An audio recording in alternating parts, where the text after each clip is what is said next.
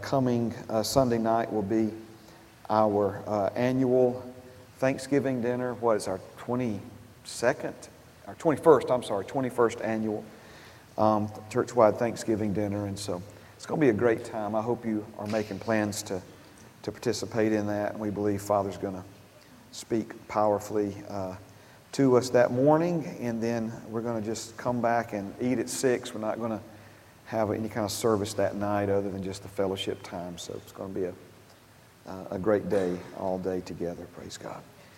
If you have your Bibles tonight, let's begin in Hebrews chapter 11 and verse number 6. Hebrews 11 and 6. Praise God. Amen.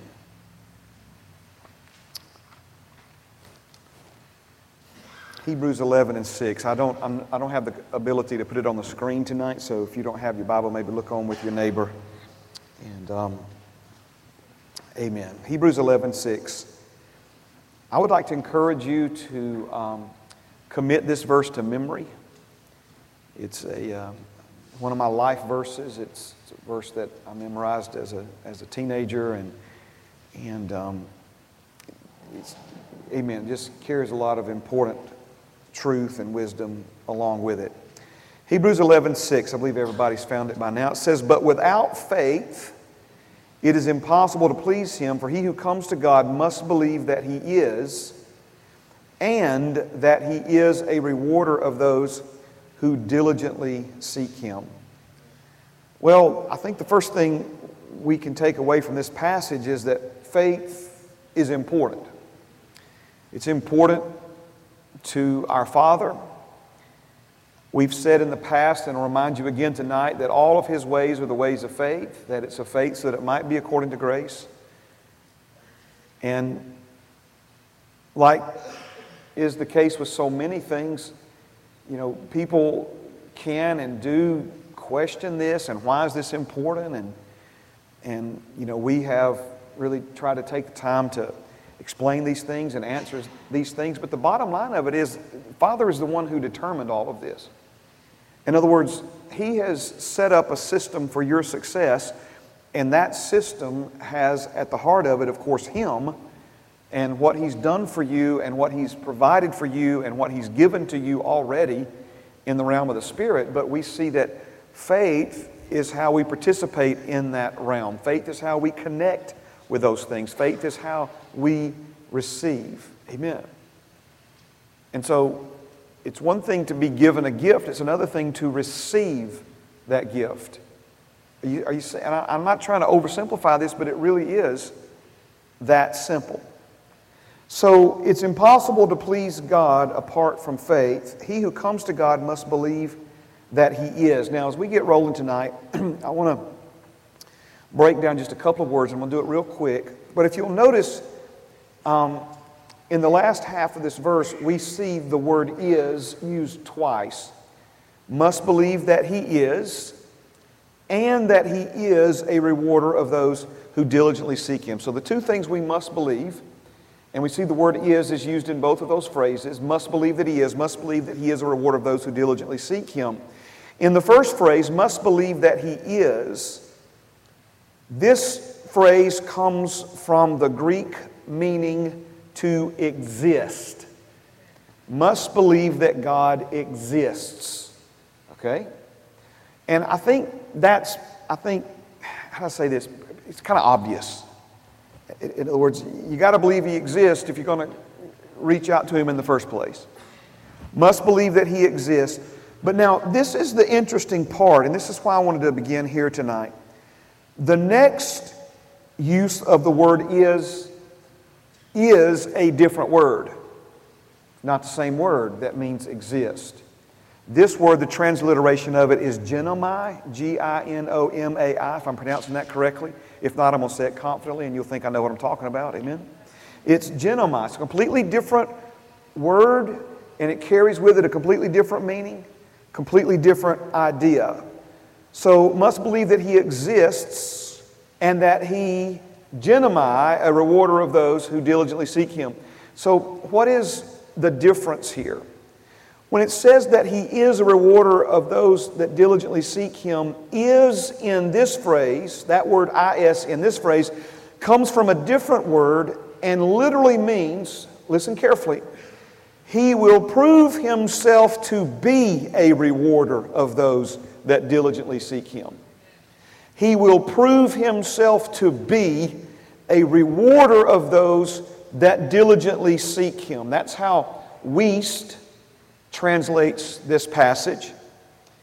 And then Marvin Vincent, another Greek scholar, his comments on two different original words translated into our English word is, go something like this. Vincent says, he who approaches God has, through faith, the assurance that his seeking God will result in good to himself.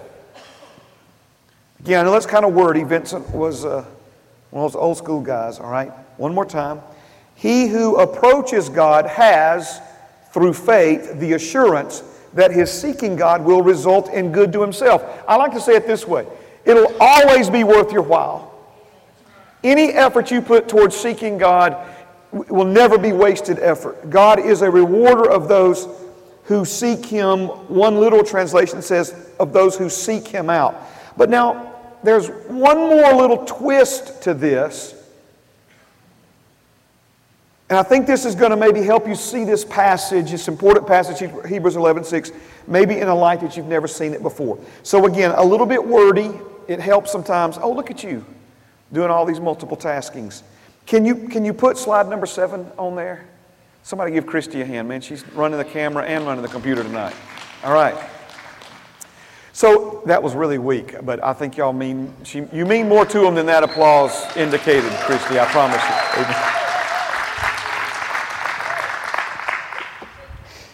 you. Amen. See, it's kind of like when they got just a couple of words off on that chorus before we started church. You never even know they're back there unless something goes wrong up here, right? That's amen. That's how good they do their jobs. Amen. Thank y'all so much. Yeah. So this is what Marvin Vincent goes on to say about this passage. God's beneficent will, that means think beneficial, God's beneficent will and attitude toward the seeker are not always apparent at the first approach. In such cases, there is occasion for faith in the face of delay that diligent seeking will find its reward. Okay? So what is he pointing out here? When he says that he who approaches God through faith has the assurance that his seeking will result in good to himself, Wiest again says that is in this phrase comes from a different word and means he will prove himself to be a rewarder of those that diligently seek him. And then I think Vincent puts the bow on it when he says that the reward or God's beneficent will and attitude towards those who seek him, it's not always apparent at the first approach. It's kind of like if you go to the Y one time and then go home and look in the mirror and you're like, man, I just wasted an hour. That didn't do any good. Amen. Well, again, the rewards come later. Are you with me? And so that's what he's saying here, this idea of diligently seeking him, believing that he is a rewarder, that sometimes the rewards are not immediate, but we dig in and hold on with faith. This is my one last take on this, and then we'll keep moving. If the rewards were full and immediate, there would be no need for faith. Are you following what I'm saying? If the moment that we sought God, it was just boom, instant, well then, faith would not be a factor in this. So again, if the rewards were full and immediate, there would be no need for faith. Now, last week I introduced you to a new word, and that word is Faithmatics. I know some of you are like, is he really going back there? And we are, amen. Faithmatics it means to carry out and accomplish by the established manner of faith. And we said that we are all becoming faithmaticians. Amen? So let me give you the definition of a faithmatician. A faithmatician is someone with extensive knowledge and skills in the use of faith to solve otherwise impossible life problems. A faithmatician. Someone with extensive knowledge and skills in the use of faith to solve otherwise impossible life problems. Turn with me now to Matthew, the 17th chapter. Matthew chapter 17. Praise God. Now, one of the things that a faithmatician is able to do is he or she is able to look at the process of faith, the machinery of faith, and troubleshoot it. In other words, if faith is not producing the results that it should otherwise be producing, someone who is very knowledgeable and skilled in the use of faith would be able to look at that situation in their lives and by the Holy Spirit and by the Word of God understand, amen, why the faith is not producing the result that it should be producing. Now, the ultimate faithmatician was Jesus. Amen. Every problem he solved as a man in right standing with God, full of the Holy Spirit, by faith. See, we sell him short and cut ourselves off at the knees when we put him in this category of, yeah, but he was Jesus. Remember, he is our example. And he set the example for us to learn from and to follow. Amen. Now, in Matthew chapter 17, let's begin at verse number 14. It says, "And when they had come to the multitude, a man came to him, him being Jesus, kneeling down to him and saying, Lord, have mercy on my son, for he is an epileptic and suffers severely, for he often falls into the fire and often into the water. So I brought him to your disciples, but they could not cure him. Then Jesus answered and said, O faithless and perverse generation, how long shall I be with you? How long shall I bear with you? Bring him here to me. And Jesus rebuked the demon, and it came out of him, and the child was cured from that very hour." Now, I feel compelled to do this. I don't want to spend but just a moment here. But the translation in the New King James Version translate this word epileptic. Okay? In the King James Version, we see a different translation, and that translation is lunatic. Okay? Now, obviously, that's not a common term, and I would dare say it's probably not a politically correct term in our day and age. If you go into the original language and find this word, the original word that's translated lunatic, King James, epileptic, New King James, what you literally find is a Greek compound word that basically says moonstruck. Moonstruck. And this particular word, again, translated moonstruck, translated lunatic, translated epileptic. It could be used both in situations where someone had a physical condition, a physical ailment, right? So think in terms of, someone that has a problem with the organic functioning of their brain, born again, spirit-filled man or woman, amen, that's redeemed from the curse of the law, but may struggle in an area with some epileptic symptoms, right? So the word could be used to mean a physical condition, but it was also used interchangeably to speak of someone that was demonically possessed. And clearly in this case, the symptoms of moonstruck, the symptoms of lunatic, the symptoms of epilepsy, right, as we would understand it in our day and age, were not physical ailments, but instead were a result of a demonic possession. And one of the ways that we see this is that this little boy, when he would have these episodes, is he wouldn't just have an episode, he would have an episode when he was near a body of water and the demon was trying to drown him. Or he would get near a fire and the demon would, at that moment, seize him and try to throw him in the fire and literally kill him. Are you following what I'm saying here? I'm not saying that's the only way to distinguish the difference between something that's physical in nature versus demonic spirit behind it in nature, but that is certainly one of the key ways. So I've said all that to say, because somebody may say, well, man, my great aunt on my mother's side, she dealt with these things. That doesn't mean she was demon possessed. Is I guess what I'm trying to say. Are you with me? All right. So, but in this case, this little boy clearly was. He clearly was.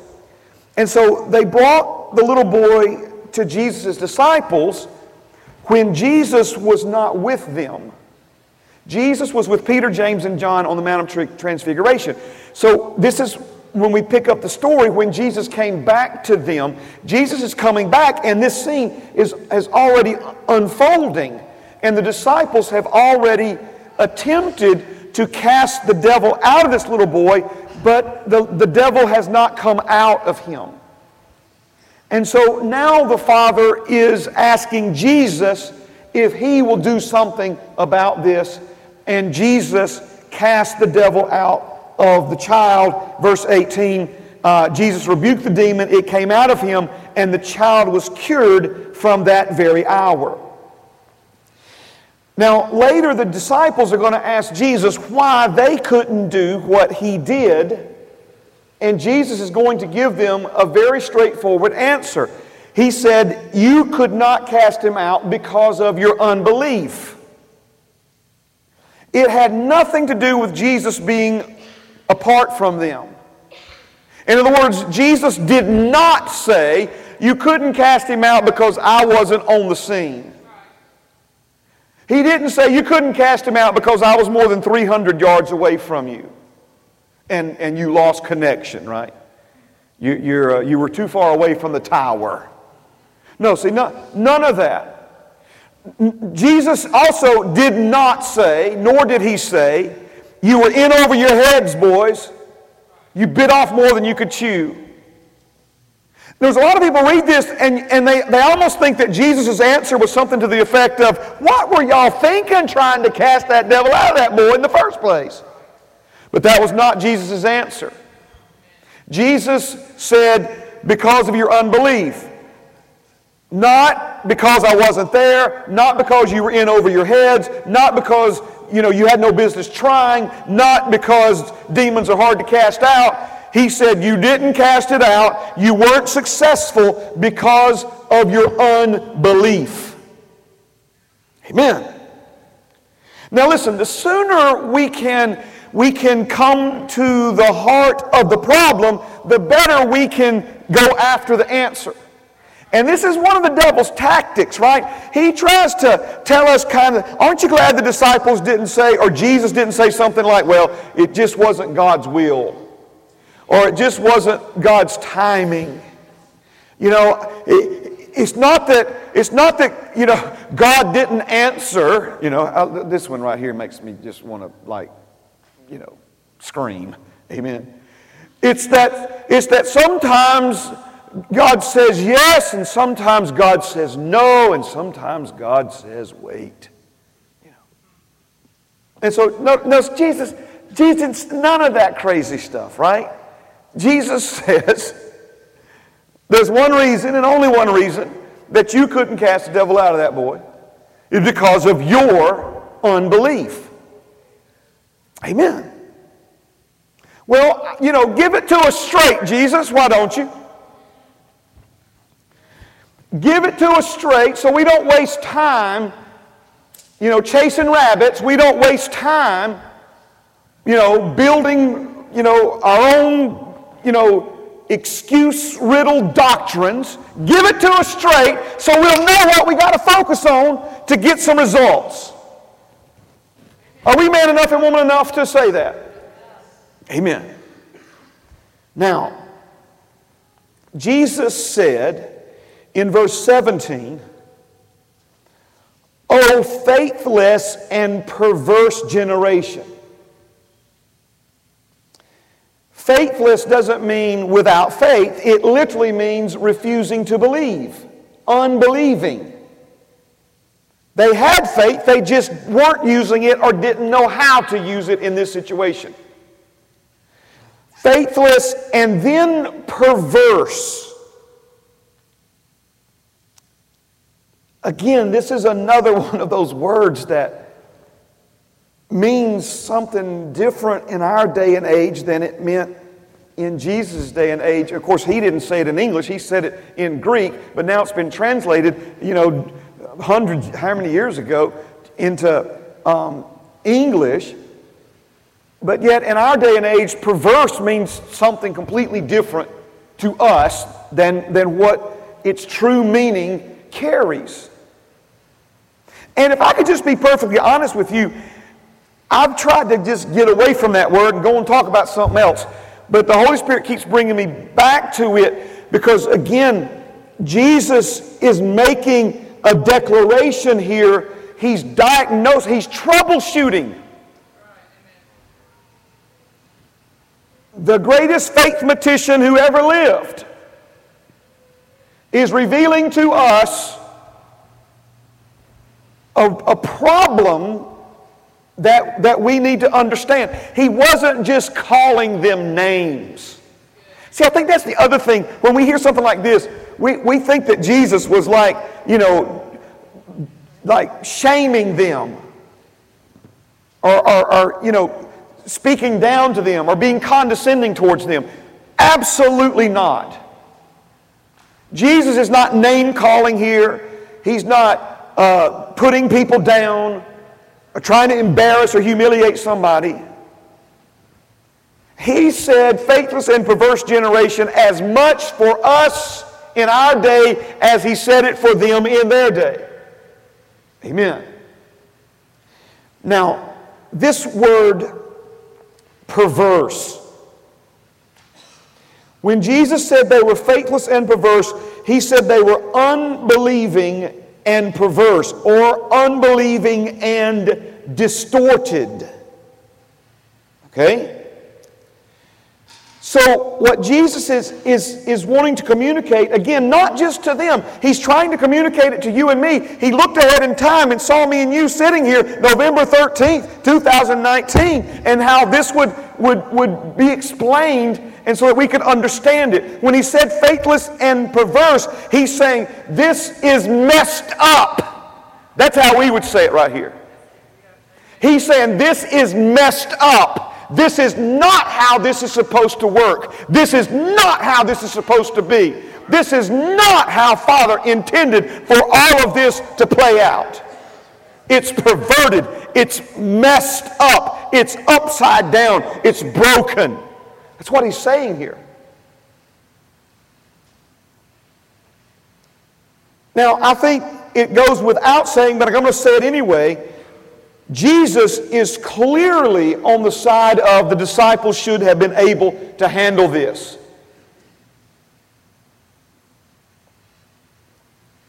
So perverse means altered or distorted.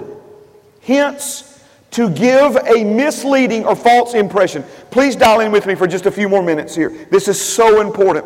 Jesus, when he said this is perverse, he's saying that it's painting an unnatural picture, it's giving a false account, and it is a complete misrepresentation of the way things really are. He's saying what happened that day with the disciples is a false account. So this takes us back then to what actually happened.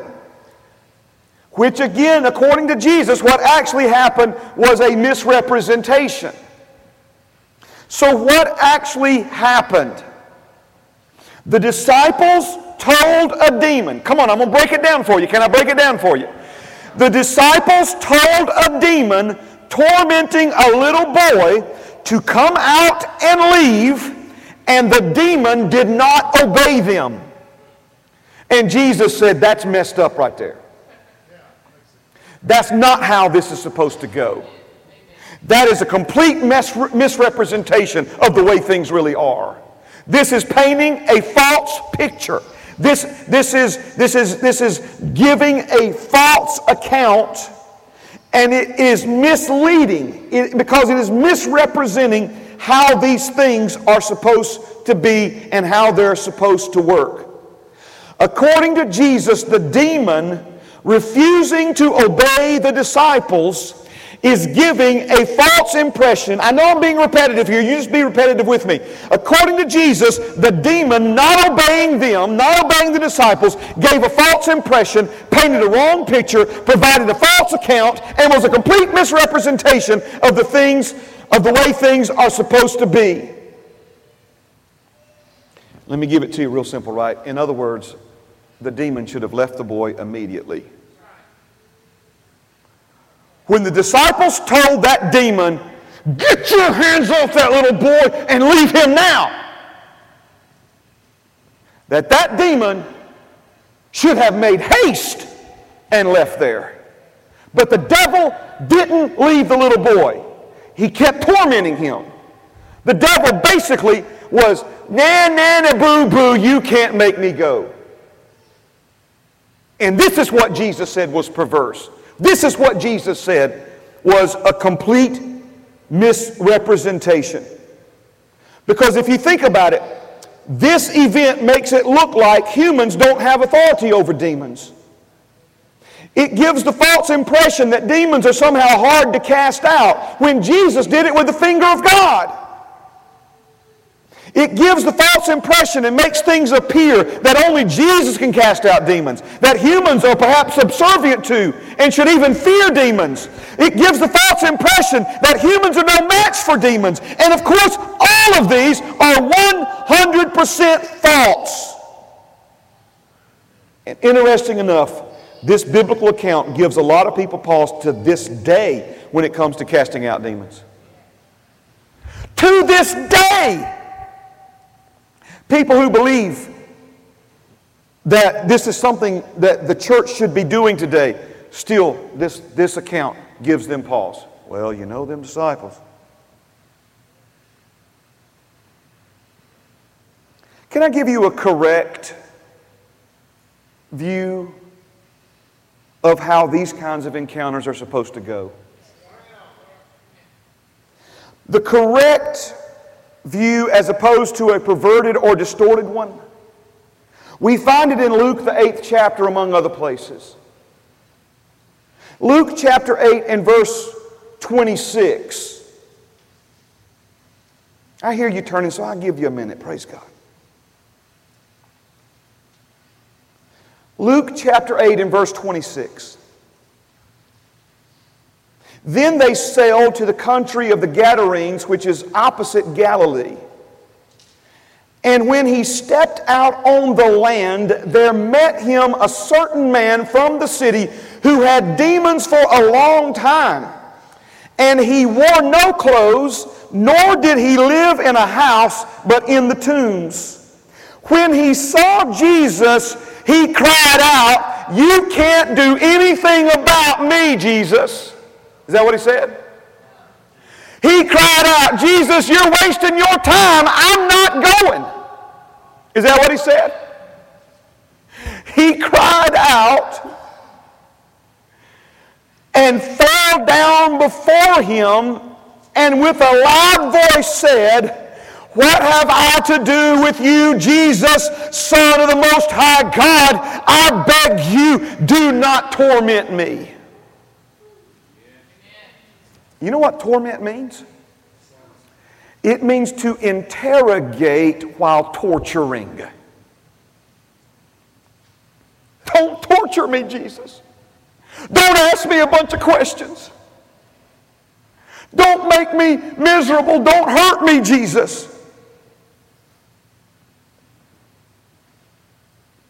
For he had commanded the unclean spirit to come out of the man. For he had often seized him and he was kept under guard, bound with chains and shackles. And he broke the bonds and was driven by the demons into the wilderness. And Jesus asked him, saying, what is your name? And he said, Legion, because many demons had entered him.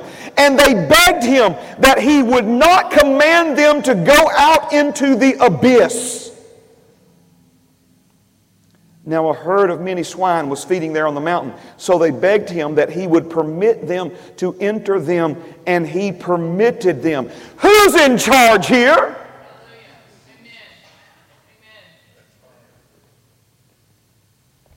Jesus steps foot on Gadarene soil, and this demon-possessed man that nobody can tame, they can't even keep him in clothes. They can't even chain him up out in the graveyard where they're hiding their swine. This man is public nuisance number one. He terrorizes the children. Nobody knows what to do with him. He's a nuisance. They'd shot him in the head a long time ago if they could have, but they knew that was wrong. And so they're trying to do something with this man. And now Jesus shows up, and the demons in this man fall at Jesus' feet and begin to beg him not to torture them, begin to beg him not to torment them and interrogate them. They beg him not to send them into the abyss. You know what that means? The bottomless pit that Satan is going into, according to Revelation, I think it's chapter 20, verse 1, he'll be thrown into the bottomless pit for 1,000 years. This tells me that devils and demons know their future, and they're begging Jesus, just don't send us to the bottomless pit now. It's not right, not now, no, Jesus. They're screaming and begging for mercy.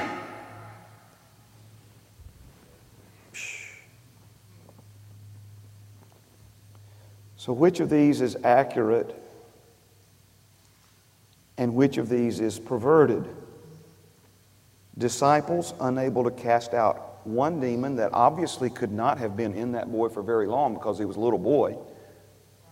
One demon in a little boy for a short period of time versus a legion of demons in a grown man that had been in him, the Bible says, for a long time.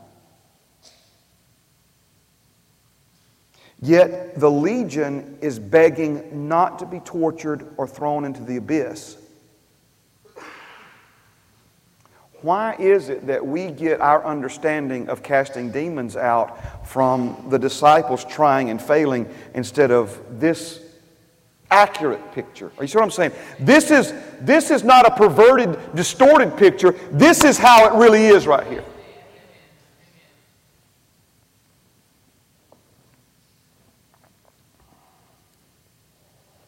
Thank you, Jesus. All right?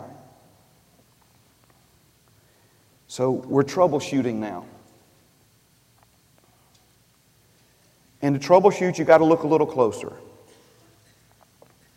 According to Jesus, why did the demon not leave when the disciples told it to go? This is the same question the disciples asked. We're just phrasing it a different way. The disciples said, why could we not cast it out? Why could they not cast it out? Or why did the demon, not leave when they told it to go? All right? You still with me? You picking up what I'm putting down?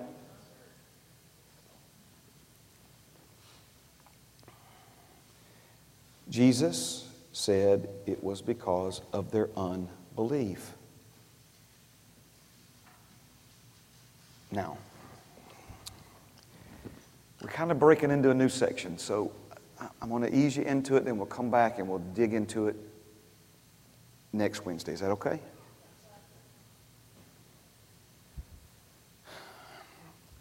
A really important verse in all of this is found previous to all this, also in Matthew chapter 10, verse 1. Before you turn to Matthew chapter 10, verse 1, I would like for you, if you do these sorts of things, in Matthew 17, I would like for you to make a little note that, there's something in Matthew chapter 10, verse 1 that's connected to this, okay? You know what I'm saying? Like a little note in your margin. Amen. That's how important I believe this is. If you don't write in your Bible, you're not like to show it to me before you leave or something like that, okay? It's all good. Amen. I hear some of you turning to Matthew 10, 1 already. What does Matthew chapter 10, verse 1 say? Matthew chapter 10, verse 1 says this, "And when he," Jesus, "called his 12 disciples to them," "and when he had called his 12 disciples to him, he," Jesus, "gave them," the disciples, "power over unclean spirits, to cast them out, and to heal all kinds of sickness and all kinds of disease." Okay, now why is that important? Because he had already given them the power to cast out unclean spirits. This is why he didn't say, "Boys, you're in over your head on this one." They weren't in over their heads. Now, I think it's pretty clear, but let's just nail it down. Whose authority over unclean spirits, whose power over unclean spirits did Jesus give to them? In other words, I'm not trying to be mysterious here. I'm wanting you to, sometimes I ask the question because sometimes if you let the Holy Spirit answer it for you, it seals it in your heart deeper than if I just tell you the answer, right? I'm trying to get you to think here.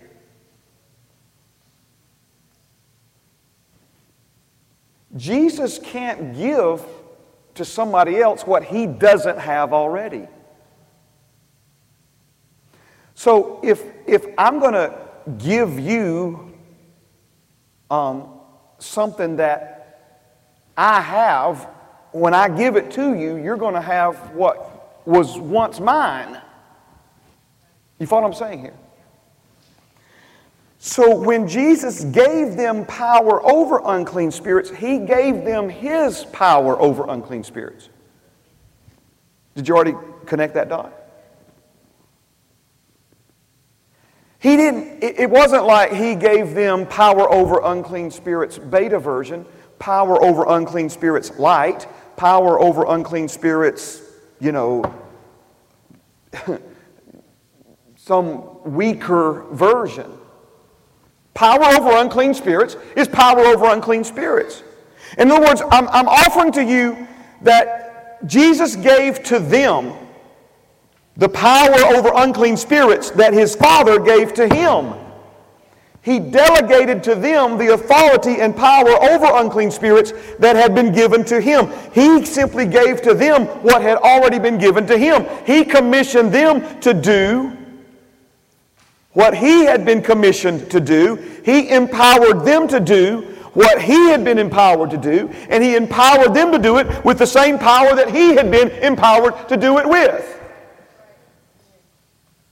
Let me say it another way.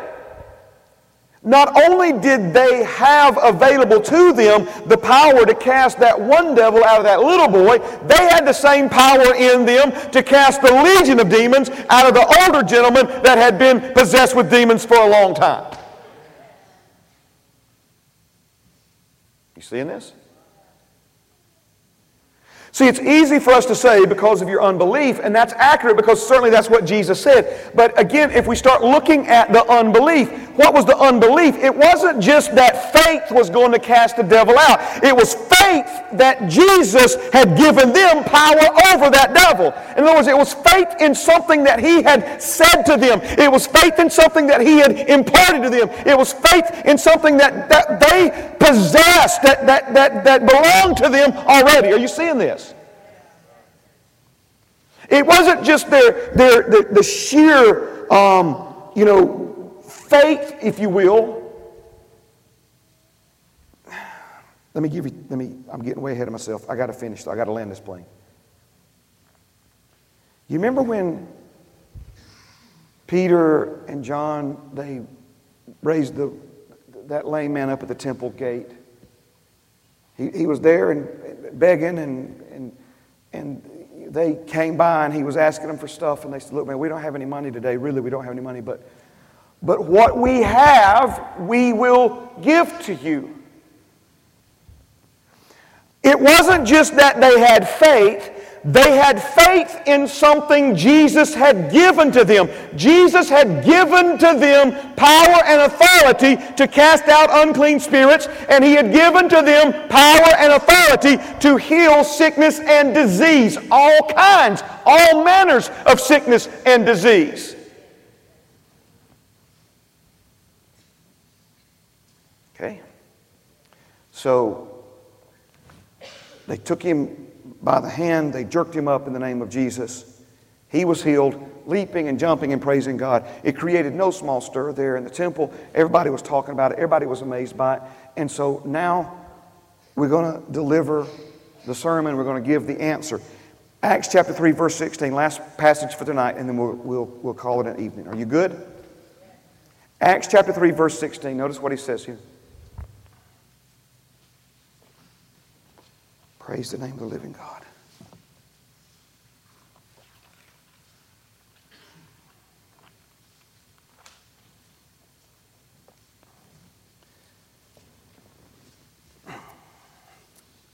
Amen. There's a lot. We'll look at it later. I'm on verse 16.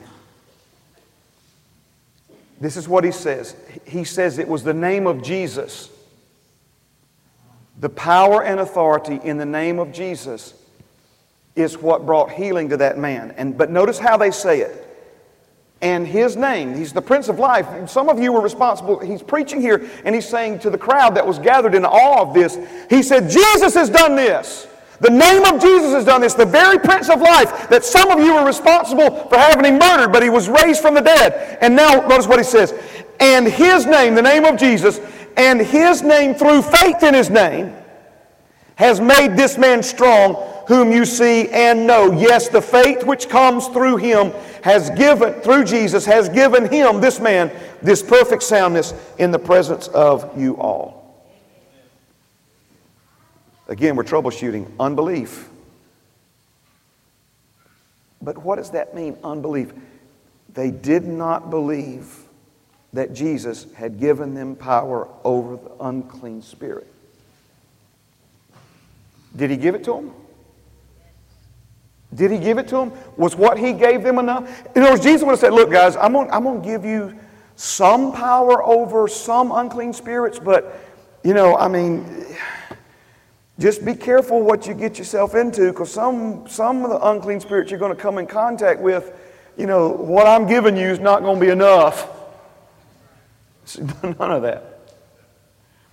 This is why Jesus said this is so messed up. Because they had the power to cast the devil out of that little boy, but they didn't know it. Or let me say it a better way. They didn't believe it. They didn't believe it. And that's why he didn't come out, because of unbelief. They had what it took, but didn't have faith that Jesus had given them what it took. Amen. Stand with me. Praise God. Oh, I wish we could go another hour. My goodness, we got a lot to say here. Are you getting anything out of this? Amen. There's a reason why we're talking about this. And let me just go ahead and be honest with you. It's a whole lot easier to talk about other folks and their lessons, right? Come on now. It's a whole lot easier to talk about somebody else's unbelief. But in the process, we want to learn something about our own. We want to learn something about our own. What does this tell us about the importance and the power that's available to us through faith? Think about that for a minute. Faith was the difference here. Faith was the difference here. Amen. Father, thank you for your love. Thank you, Father, that every person in this room, every person in this room has been given the measure of faith. And Every born again man or woman in this room has within them right now the capacity to cast out devils, speak with new tongues, tread upon all the power and authority of the enemy, and lay their hands on the sick and see the sick recover.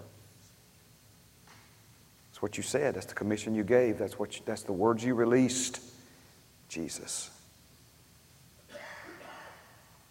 Help us to believe it, Holy Spirit. Help us to lay hold of it, Holy Spirit.